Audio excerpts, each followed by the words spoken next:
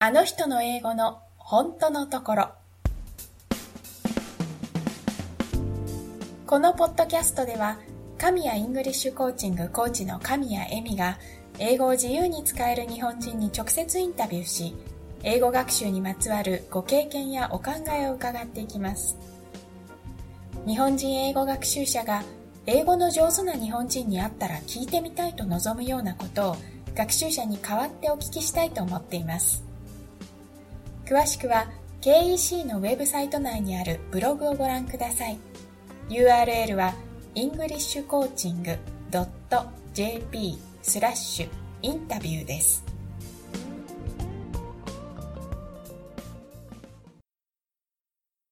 本日のゲスト、坂枝直子さんです。よろしくお願いします。ではまず自己紹介からお願いできますか？今はアメリカオクラホマ大学の気象学部でアシスタントプロフェッサーをしているんですが、もともとは東南アジアで生まれ育って、両親は日本人なんですけど、東南アジアの日本人学校とインターナショナルスクールに通って、高校卒業後にアメリカに来て気象学の学士と博士を取りました。オクラホマ大学のアシスタントプロフェッサーでいらっしゃる、はい、生まれも育ちも東南アジアということなんですが、生まれは香港で、はい、その後タイのバンコクとインドネシアのジャカルタに住んでて、タイのバンコクが一番長いんですけど、はい、一度日本でも1年間小学校に通ったんですけど、その後またタイに戻ってタイで高校は卒業しました。では香港で生まれて、タイ、インドネシア、日本、タイで、その後アメリカに住んでいらっしゃるということですね、はい、このアジアにいらっしゃる間も英語を使って教育を受けていたっていう感じですか？いや、小学校、中学校の途中まではずっと日本人学校に行ってたので、全く英語を使うことはなかったです。日本の学校と一緒で英語の授業、英会話の授業が週に何回かあるっていうぐらいだったと思います。高校から日本人学校がなかったので、高校は、日本にその時点に一人で帰るっていう選択もあったんですけど、私は親元に残るって高校に行くってなるとインターナショナルスクールしかなかったので、そっからですね、英語の勉強を多分始めたのは。じゃあ英語と出会ったのはバンコクの日本人学校ですかね？そうですね。多分一番最初は幼稚園の時とかに数人、多分 4,5 人とかの友達で集まって、外人、もうどこの国の方かも記憶わかんないんですけど先生に来ていただいて、もう本当お遊びみたいな感じで英語を学ぼうみたいなのはやってた記憶がうっすらとあります。じゃあタイで幼稚園の頃に何人かわからないけど外国人の英語がネイティブの方なのかな？それも明らかじゃないですね。そうなんだ。本当にわかんない。謎の外国人。謎の。英語教室に行っていたような記憶がある。英語教室というか、英語で遊ぶみたいな感じだった。幼稚園の時にそれに通っていて、あとはその日本人学校で習う英語科の授業。そうですね。インターナショナルスクールに行くって決めてからは、ちょっとした英語の入試試験みたいなのがあるんですよ。決して多分厳しいものじゃないんですけど、一応その学校に入って最低限の勉強はできるっていうのを多分チェックするための試験があるので、そのために家庭教師の方に来ていただいてましたね。日本人学校っていうからには日本と同じカリキュラムで英語を勉強してたって考えていいですよね。はい、そうです、で、ご両親日本人ということなので、お家の中はずっと日本語を使っていたんですか？はい、日本語のみです。あとは現地の言葉が、お手伝いさんみたいな方が東南アジアではいることが多いので、その人との会話はその現地のタイ語とかですね。会話というほどでもないですけどね。お水くださいとか小さい時は必要だからね。その、メイドさん、お手伝いの方と話すタイ語はどうやって学んだんですか？記憶にない。母に教えてもらったのか、どうやって学んだんでしょうね。全然わかんないです。でも小学校に入ってからはタイ語の授業とかはありました。なるほどね。それ以外は多分向こうが一方的にタイ語で話しかけてくるので、自然と多分何かしら掴んで覚えたんじゃないんでしょうか。じゃあタイ語のネイティブスピーカーがお家にいて、その人に頼まなきゃいけないこととか、ニーズがあるので、なんとなくコミュニケーションしているうちに、その程度のタイ語はできるようになったっていう感じですかね。そうですね。本当に。文章を作るほどではないですけど。日本人学校で習うタイ語の授業っていうのは何か覚えてることありますか？多分英語の授業と同じだったと思う。でもタイ人の先生がいらして、自己紹介の仕方とか日常で使うことに重点を置いてた気がしますね。これいくらですかとか。そう、あんまり真面目に授業受けてないんであんまり覚えてないんですよね。なるほどね。タイの日本人学校でタイ語と英語と、それから国語、日本語っていう3つの言語、この言語系の授業って好きでしたか？好きでも嫌いでもなかったでも漢字とかは嫌いというかめんどくさいと思ってたので、タイ語も自分の中でしっかりそのタイ語を使って将来仕事をするとかいうビジョンはなかったので、英語も含めて、そんなにもうとりあえず普通に授業を受けて、なんか好きとか嫌いとかいう教科がなかった気がしますね。なるほどね。じゃあ学校の科目だから時間が来たらその授業を受けるけれど、特に感想はないっていう感じですかね。そうですね。好きじゃない先生だと教科とかそういう理由じゃなく、その先生が嫌いだからその授業が嫌いとかはありましたけど。逆に好きな教科とかはあったんですか？好きな教科もなかったですね。多分小学校の時は自分が何が得意か苦手とか何が好きで嫌いとかも多分あんまり、記憶にないですね。じゃあ別に語学系の授業だけじゃなく、全体的に好きでも嫌いでもないけど、学校だから授業を受けてるっていう。そうです。なるほどね。タイ語も英語も将来的に使っていくと思ってなかったっていうことなんですけど、じゃあ、日本語が使えればいいかなと思っていたって感じ？そうですね。本当にギリギリになるまでインターナショナルスクールに行くっていうそんな覚悟もなかったので、全然インターナショナルスクールに行く行かないかぐらいの時に両親がじゃあ夏の間いろんなインターナショナルスクールがいくつかあったんですけど、タイでは、そこでサマースクールみたいなのをやってる学校があるので行ってみたらどうかみたいな感じで、そこに行ってからこのインターナショナルスクールでやっていくにはちゃんと英語を勉強しなきゃいけないんだなってそこで思った気がします。それまでは全然別に日本語さえできればいいと思ってました場所は外国で外国人がいて、タイ語に関してはそのネイティブの人がいたり、インドネシアもそうですよね、きっとね。でも特にその外国だったり外国語っていうのに聞かれることはなくて、日本人だから日本語でやっていくんだろうなと本人は思っていたっていうことですね。はい、そうだと思います。なるほど。これ小学校の時に1年間日本に住んだことがあるということなんですけれど、小学生になって初めて日本に住んで、学校に行ったりされたかと思うんですけど、そこでの経験はどんな感じでしたか？ものすごいカルチャーショックでした1年に何回かその学校が休みの期間に日本に帰るっていうのはもうずっと生まれた時からやってたことなんで、日本に行ったことがないっていうことはなかったんですけど、日本は遊びに行くところでおじいちゃんおばあちゃんが住んでるとこで遊びに行くっていう感覚と実際そこに住んで1年間小学校に通うってなった時にすごいいろいろ自分は違うんだなってことに初めて気づいて、その行った小学校も広島の田舎の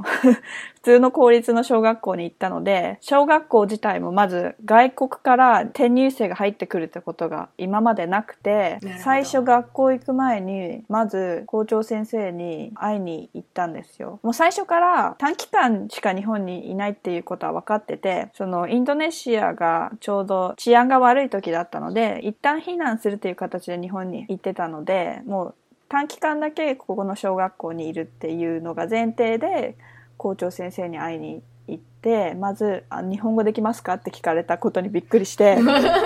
日本語しかできない人って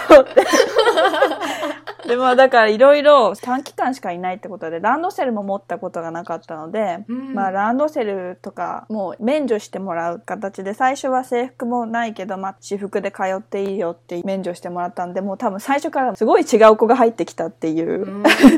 リアクションだったんですけど、入ってからは別にそんなに馴染みは早かったですかね。やっぱり小さかったので、すぐ方言とかで話すようになりましたし。何歳ぐらいですか？何年生ですか？小学校5年生かな。5年生？はい。そんなに小さくはないですよね。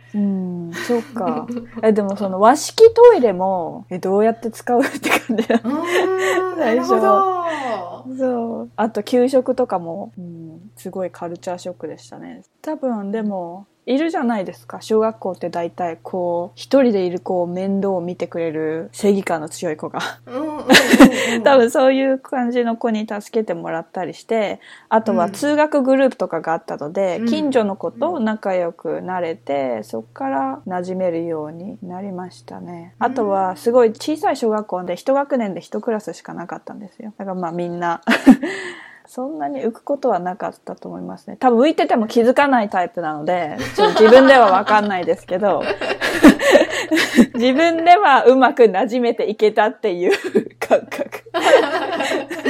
なるほどね。じゃあまあ受け入れた側の同級生からすると、外国からすごく違う子が来たな、でも助けてあげなきゃとかいろいろなことがあったかもしれないけれど、ご本人としては割合早くみんなと馴染んで、広島の方言もできるようになったし、みんなと変わらず生活できたなっていう風な印象ということですね。そう、本人的には。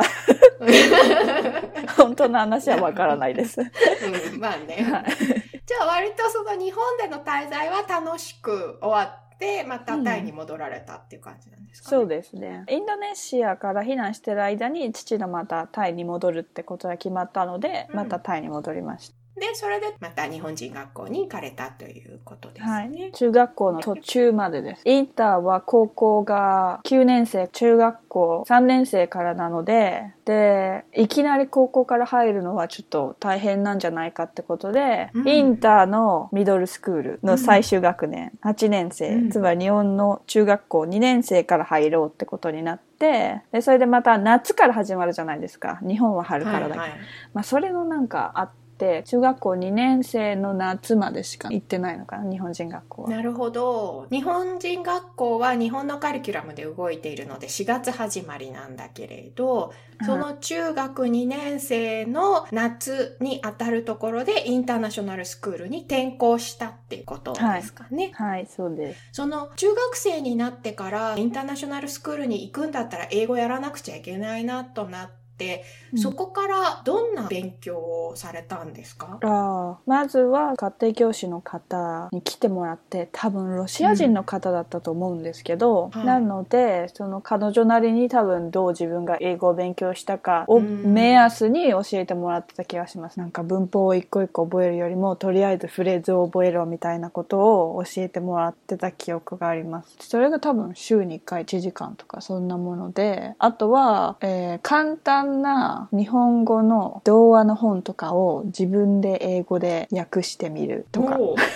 多分それは父のおすすめ方法で、彼も多分独自の方法で海外で勤務するにあたって英語を勉強したので、彼なりの方法を私に勧めてくれて、それをやってた気がします。家庭教師の方というのは主に会話の練習をするためですね。そうですね。多分テキストブックが一応あって、それのトピック、例えば過去形を学ぶだったらそういうフレーズを使って会話の練習、とかそんなんだったと思います。なるほどね。で、その先生がロシア語の母語話者で自分も英語を学んだ経験があるから、そのやり方を伝授してくれたっていう感じですかね。そう。本当にロシア人だったかもちょっとあやふやなんですけど、彼女はネイティブではなかったっていうのは多分そうだと思います。その家庭教師の方とのレッスンはどうでしたか？嫌ではなかった。やっぱりそこも淡々としてますね。嫌ではなかった。嫌ではなかったし、まあ自分はちょっとずつ学んでるんだなっていう感覚はあったと思います。例えばそのフレーズを教えてもらっても、生活の中で英語を使うっていう場所はどこかあったんですか？ないと思いますねえ、このあたり日本に住んでる日本人とすごく状況的には近いですよね。そうですね。インターに入る前だったので多分、日常的に使うことはなかったと思います、英語は。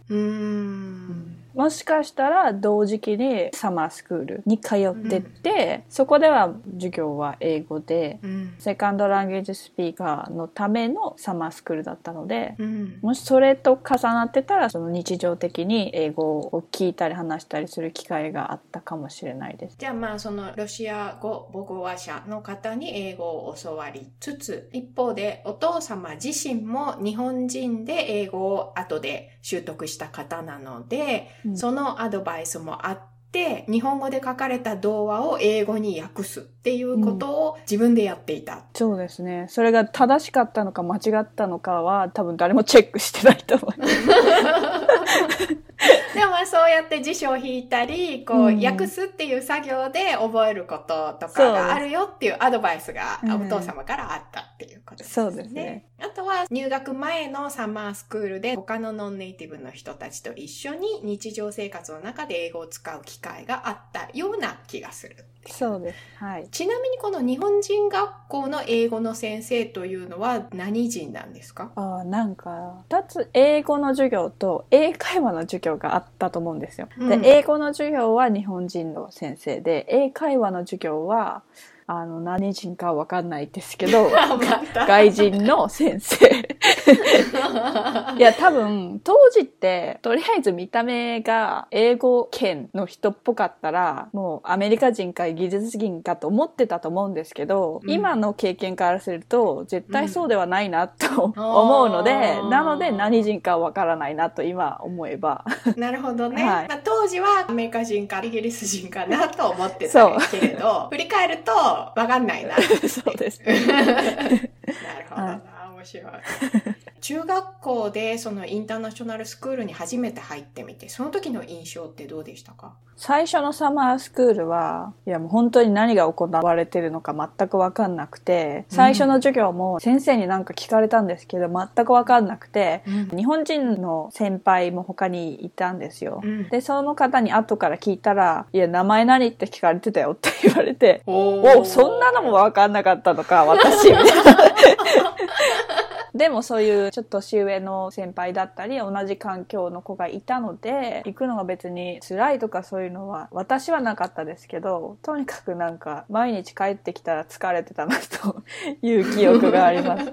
じゃあ最初に入った時は本当に名前を聞かれていてもわからないぐらい英語がわからなかったっていうことですね。そうですね。ほぼそういうネイティブの英語を聞く機会はなかったですし、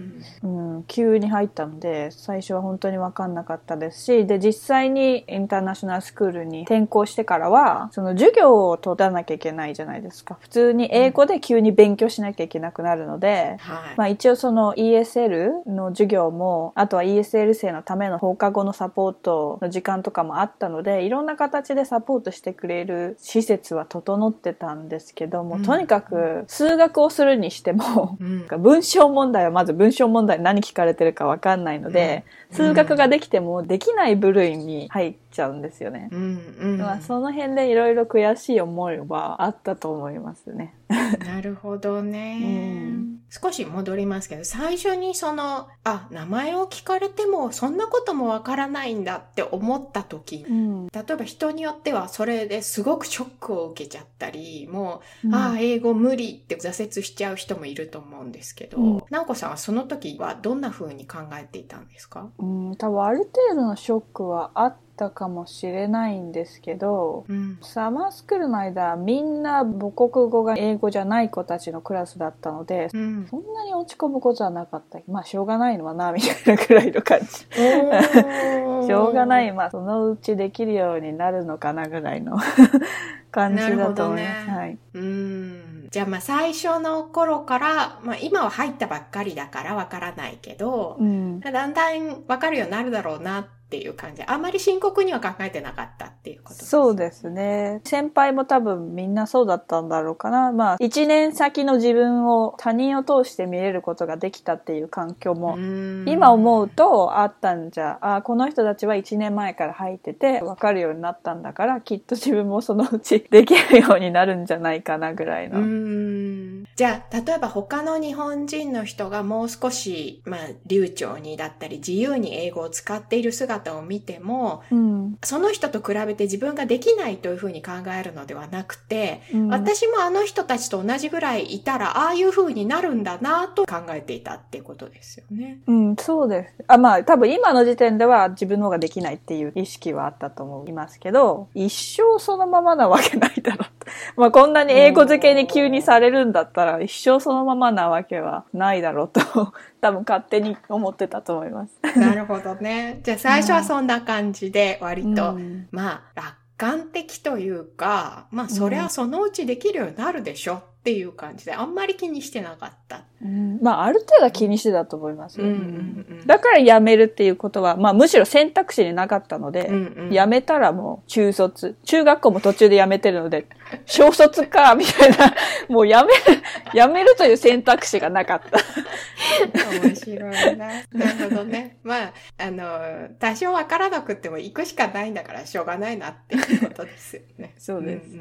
それで正規の授業が始まってみると、ノンネイティブ用のサポートはあっても、授業の中では、英語だけでどんどん進んでいくっていうところに、しかも直子さんとしては、もうすでに、例えば小学校からインターにいる人たちの中に入っていったっていうことですよね。そうですね。同じ時期に入った子もたくさんいたので、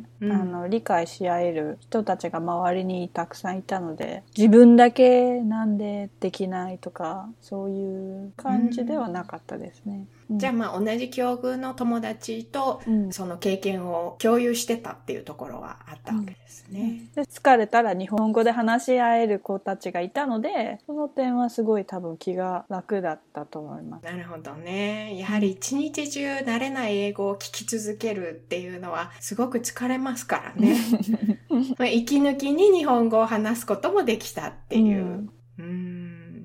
よく日本人は数学が得意だから数学は大丈夫とかって言ったりしますけど、問題の内容がわからないから特に至らないみたいな悔しさがあったっていうお話でしたね。あと表記方法もちょっと違ったなと思いましたね、私は。例えば日本って掛け算って全部このペケの文字で教わるじゃないですか。でもアメリカはドットを使うんですよね。で、このドットが最初は何だか分かんなくて、これは小数点なのか問題は分かんないから数字だけ並べられてもこれは何をしたらいいのか意味不明。確かにドットって言ってもね、真ん中にあるやつですから、そう変な小数点だなみたいな感覚です。でもそういうのも含めてやっぱりなんていうのかな、もちろん気にしたりショックだったりってことはあると思うんですけど、それ以上に別にいいかっていうような器の大きさを感じますね。いや、ある程度多分悔しいっていう気持ちはあったとは思いますけど、その時点でどうしようもないどうしようもないのでなるほどね。そのどうしようもないことをうじうじ考えないっていうところが強みかもしれないですね。あとは自分だけじゃなかったので、一人じゃなかったので、それは大きいですよね。確かにね。それで中学の後半、高校とインターナショナルスクールにいて、実際に英語はだんだんなんとかなっていったんですか？そうですね。だんだんなんとかなってきました。もう一日中学校で英語漬けなので、家に帰ってから英語を勉強するとかそんなこともなかったですし、その日授業で与えられた課題をこなすのがもう勝手に英語の勉強になってたんだと思います。で、ESL を出ないと自分の他に好きな選択科目が取れないっていう意識もあって、で、多分ある程度できるようになったら、じゃああなたもう次の学期から ESL なしねって言われて、その時に、じゃあ ESL なくてもいいんだ自分って思った記憶があります。それは高校の何年生ぐらいのことですか？何年生かな？ 9 年生か10年生ぐらいの時に抜けたっと思います。じゃあインターナショナルスクールに入って、2年ぐらいで ESL は取らなくていいよと言ってもらったので、自分は英語できるようになってるんだなというふうに感じたということですかね。あと抜けてったのは私だけじゃないので、そういう自然な過程かなっていう、いやみんな徐々に抜けてたので、そのうち自分も抜けるものだと思ってました。最初名前を聞かれてることにも気づかないぐらいの英語わからない状態で入って、2年後には英語のサポートがなくても他の子と同じように授業が受けられるところまで成長していた。ある程度は多分授業の理解力は1から10まで全部分かってたわけじゃないですけど、ESL に選択科目を取られなくてもいいよっていうことだったんだと思います。ESL の授業だったり、その ESL 生向けのサポートがあったっていうことなんですけど、何か具体的に覚えてることありますか？放課後のサポートはその部屋に行って普段の宿題をやってて分かんないとこあったらいつでも聞けるみたいな、そういうサポートだったと思います。で、選択科目としての ESL は多分先生が今日はこういうトピックでみたいな授業してた気がしますけど、実際何してたかは全然覚えてません。ライティングのトレーニングとかはどうですか？でも書かされてた記憶はありますね。ノートに書かされて見せなきゃいけなかった記憶があります。添削されて直してもらって戻ってきたりとかあったかもしれないですね。でもあんまり印象がないってことですね。印象は全然ないです。特に困ったとかこれができなくてショックだったっていうのもない感じですかね。他の授業ではありました。例えばグループで何々してくださいっていう課題があった時に、ものすごい足手まといじゃないですか。何にもわかんないし、でも2カ国語以上喋れる子がたくさんいたので、みんな優しかった気がします。この子は分かんないからしょうがないから、例えばハサミ取ってって言われても何言われてるか分かんないんですけど、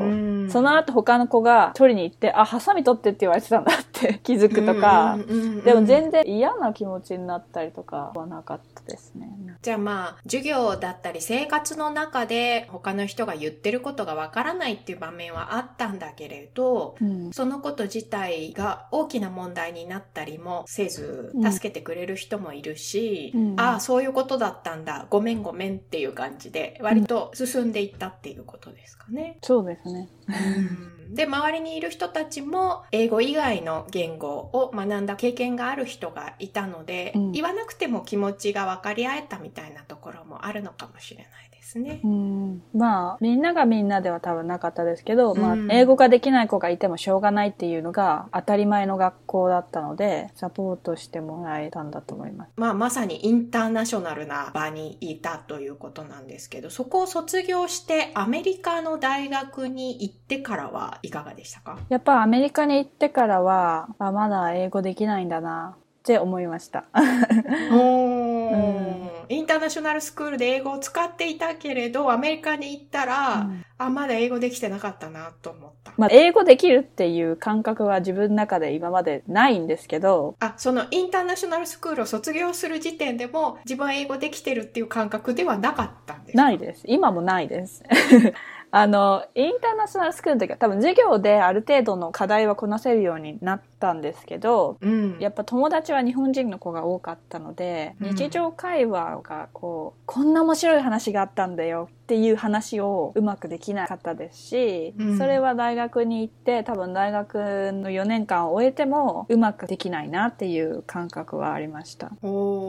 授業の課題をするという意味では英語を使って、できるようになっているけれども、友達と日常の会話をしていくには自分の英語は不十分だなというふうに感じていた。そうですね。やっぱテンポが速いので、授業って自分のペースで聞いて、自分のペースで課題をこなせばいいんですけど、友達同士の特に若者同士の会話となるといろんなスラングとかも入ってくるし、うまく自分が話せない、ボキャブラリーがあまりなかったのもあるし、その点はずっと今もうまく喋れないと思ってます。大学、例えば1年生だったら10代の子たちがいるところで、しかもそこにいる人たちっていうのは外国語の経験があまりないかもしれないので、英語が話せない人の気持ちっていうのがちょっと把握できなかったところもあるかもしれないですよね。それはあるかもしれないし、もうその辺は気にしなかったのかもしれないです。で、その時に、テンポが速かったり、スラングとかね、その仲間内の言葉がわからないなっていうところがあった。その時は、直子さんはどうしていましたか？どうもしてなかった。そのネイティブたちが話している輪の中にいても、何を言ってるかわからないな、ちょっとついていけないなってなった時って、どんな風に対応していたんですか？当時は、だからゴリゴリネイティブとはあんまり友達ではなかった。日系アメリカ人の子とか、日本語ができる子とか、日本に興味がある外国の子とか、なんか日本人学生会みたいなのがあったので、そこを通した友達がほとんどだったので、だからまだ大学行っても日本語で会話することが日常的にありましたし、なんかその場面によりますかね。なんか1対1の会話だと分かんなかったら分かんないって言わなきゃいけないけど、グループの会話でも向こうが盛り上がってたら私が分かんなくてももうどうしようもないじゃないですか。そこでグループの会話を止めることはないので、分かんなかったら分かんなかったなって終わり。なるほどね。他の人が分かり合っていて私だけ分からないのは別にいいかっていう風に割り切っていたっていうことですね。そうですね。人によってはみんなが笑ってるところに入ってやるぞみたいな。いや、私はそんなに意欲がなかったので、ある程度文化とかが近い友達との交流が多かったですね。学部生の時は。じゃあアジアから来た留学生だったり背景が似ている人たちと仲良くしていたので、あんまりそのネイティブだけの会話に入っていこうという意欲はなかったですね。はい、なかったです。それは大学院に入られてからも同じですか？大学院はそういう環境の人がほぼいなかったので、私が本当に英語の成長がどこが一番早かったかなと思うと、多分大学院の時で、大学院に入ってからもう日本語を話す相手がほぼいなかったので、周りの友達はみんなネイティブの子でしたし、ほぼ、自分が英語で会話をしなきゃいけない機会が一番多かったので、会話力はそこで一番伸びたかな。でも英語力がじゃなくコミュニケーション能力もある程度教えてもらったかなっていうのもあります。なるほどね。まずこのタイからアメリカに移られて大学に入った。これは場所はどこですか？シアトルです。シアトル、西海岸ですね。で、大学院はニューヨークのアルバニっていう田舎に行ったので、シアトルはすごいアジア人も多いですし、日本人の留学生もたくさんいたんですけど、アルバニはあんまりいなかったですね。なるほどね、アメリカ大陸の西から東へ、それから都会から小さい町に移った、大学から大学院に移った、いろんな変化が一気に重なってきた、大学院に行ってみたら今度は日本語がわかる人が周りにいないという環境で、英語で会話せざるを得ないというところから力が伸びたような気がするということですね。英語力というよりコミュニケーションのことを教わったということがありましたけど、どんなことですか？まずなんか自分の中で気づいたのが、ずっと私は英語ができないと思ってたんですけど、いやちょっと待ってよ、私日本語でもうまく説明できないんじゃないかなと思って、同じことを日本語で喋ろうとしても、私はもともとコミュニケーションが苦手なんだから英語だけのこれは問題じゃないんじゃないかと気づいてあとはもう分かんないって言っても自分が英語ができないんじゃなくて、そのコンテンツが分かんないことって多いじゃないですか。その文化的背景だとか、例えばポリティシャンの名前とか私は無知なので分かんない、その話で盛り上がってて、それは決して私が英語ができないから分かんないんじゃなくて、会話を理解するための知識とかがないから理解できないわけであって、その点をもうちょっとオープンに会話の中に取り入れてそれ何？その今言った人の名前何？とか自然に聞けるようになってから、もうちょっとグループでも会話に入れるようになったし、あと特に大学院生って説明したがりの人が多いじゃないですかだから今の何って聞かれたことにみんなも気持ちよく答えてくれる子が多かったので、英語だけじゃないな、コミュニケーション能力も問題の一つなんだなって気づいたきっかけも、例えば研究のプレゼンをするにしても理解してもらうためにはやっぱいろいろ英語だけできても理解してもらえないんだなって、説明するためにはどうやったら相手が分かりやすく捉えてもらえるかっていうことを考えなきゃいけないっていう機会もあって、それがなんか多分つながったんだと思います。日本語を使わない環境になって英語だけで生活している中で、例えばちょっと伝わらないなとか相手が言ってることがわからないなっていう場面があった時に、どういうふうにそれを解釈していたかっていうお話だと思うんですけれど、これは英語のせいじゃないんだなと日本語で話したとしてもうまく話せないから英語で話せないのは当たり前だなっていうふうに考えたということが一つ、でもう一つは言語がどうこうではなくて話す内容、それにまつわる知識っていうものがないんだから、話ができないんだなというふうに考えた、でもう一つはわからない時に、例えば学部生の間はみんなが話してて私はわからないけどまあいいやというふうに流していたところも、ちょっとそれ何って聞いてみると意外と喜んで説明してくれる人がいたりしてそこで情報が共有できて話にもついていけるようになった、あとは外国人感をもっとさらけ出すようにしました。どういうことですか？いや、私は文化も違うし、ネイティブじゃないから今の何って聞いたり、自分の文化のことを普通に話し合える環境だったのもあって、周りのみんなが直子は外国から来て英語を第一言語としている人じゃないから、直子は分かんないんじゃないかなっていう、そういう内容が現れた時に私の顔を見てくれたりして、今のはこれはねアメリカで言うとねっていう説明を自然にしてくれるようになったりとかもあったので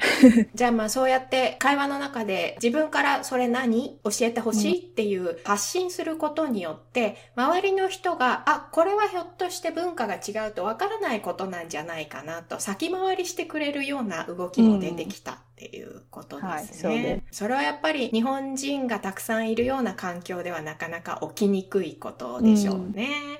でそうやってここがわからないんだな、こういう時に追加の情報が必要なんだなというわからない側の経験をしたことが、例えば学会で発表したりする時に今度は相手に何が伝わりやすいかな、どうしたら理解してもらえるかなというふうに裏返して考える時に役に立ったということですね。例えば何か発表して理解してもらえなかったら、私のアクセントが悪いからだけじゃなくて、きっとなんか補足説明が足りなかったりとか、ちゃんとグラフが何を示してるかの説明をしなかったからかとか、そういう風に考えるようになったし、ものすごい有名な科学者の説明でも自分が理解できなかったら、自分はちょっと頭がバカなんだっていうだけじゃなくてこの人はちゃんとみんなが分かるように説明をしなかったんだ、みんながこれを知ってるものとして次の段階に移ったからみんな理解できなかったんだとか、なんかそういう英語だけじゃなくてコミュニケーションのことをちょっと考えられるようになったかなもう何でも英語のせいにされちゃうんだよね、でもそれに気づくのにも私は10年ぐらいかかってますから、遠い道のりですねじゃあインターナショナルスクールに入ってから大学を経て、大学院の中で、それも多分大学院の終わり頃ですよ、やっとなんかそういうことに気づき始めたのはこれは英語だけの問題じゃないんだな、他の例えば情報を詳しく説明するとか、グラフとか何かビジュアルで見せるということでカバーできることってたくさんあるんだなっていうふうに気づいたことですね、長いことかかるもんなんですよね。長いことかかりますいまだに本当に教授としてもどうやって学生に説明をするかっていういまだに毎回気づくことがまだまだちゃんと説明できないんだなっていう気持ちになりますね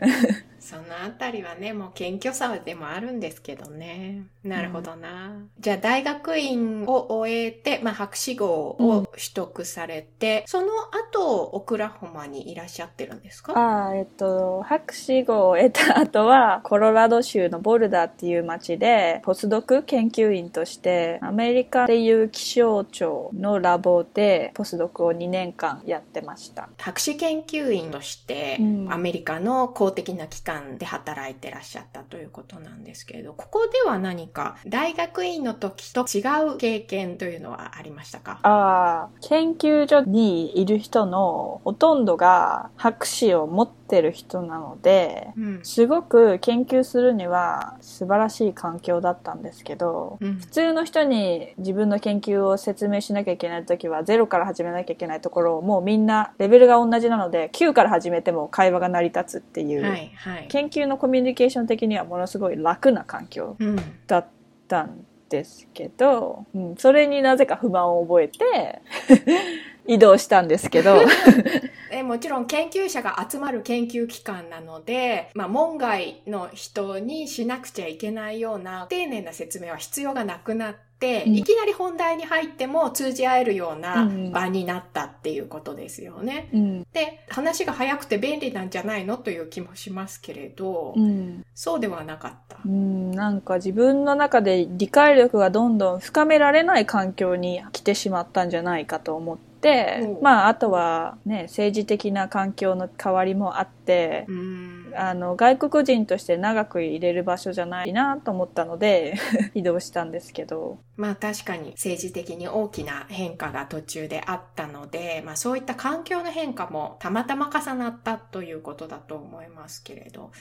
その、いわば通過で話し合える人たちとのコミュニケーションがさほど快適ではなかった。いや、快適すぎて危険だなと思いました。そういうことか。じゃあ言わなくても通じちゃう環境にずっといるのって良くないなというふうに思ったということですか？そうですね。なんか物事あんまり深く考えなくても、視点に戻って考えなくてもいいくなるじゃないですか。根本的なことは飛ばせるっていうことですよね。それにちょっと違和感を感じて、ものすごくいい経験はできたんですけど、研究的な。とにかく自分の研究をしてればいい環境だったんですけど、研究って自分が何を社会に貢献しているのかすごく分かりにくい、特に私の分野は分かりにくい分野なので、なんか他のこともしないとそのうち頭がおかしくなるんじゃないかと思ってちなみにご研究の内容というのは気象学ということなんですが、どんな内容なんですか？ざっくり言うと、本当に熱帯域の雲とか気候の現象が研究対象で、それが全球にどういう影響を与えるか。例えば高緯度の天気予報の質を上げるとしても、それが熱帯域とどういう関連があるかとか。気象学の中では経済的に成長を遂げた国が多い緯度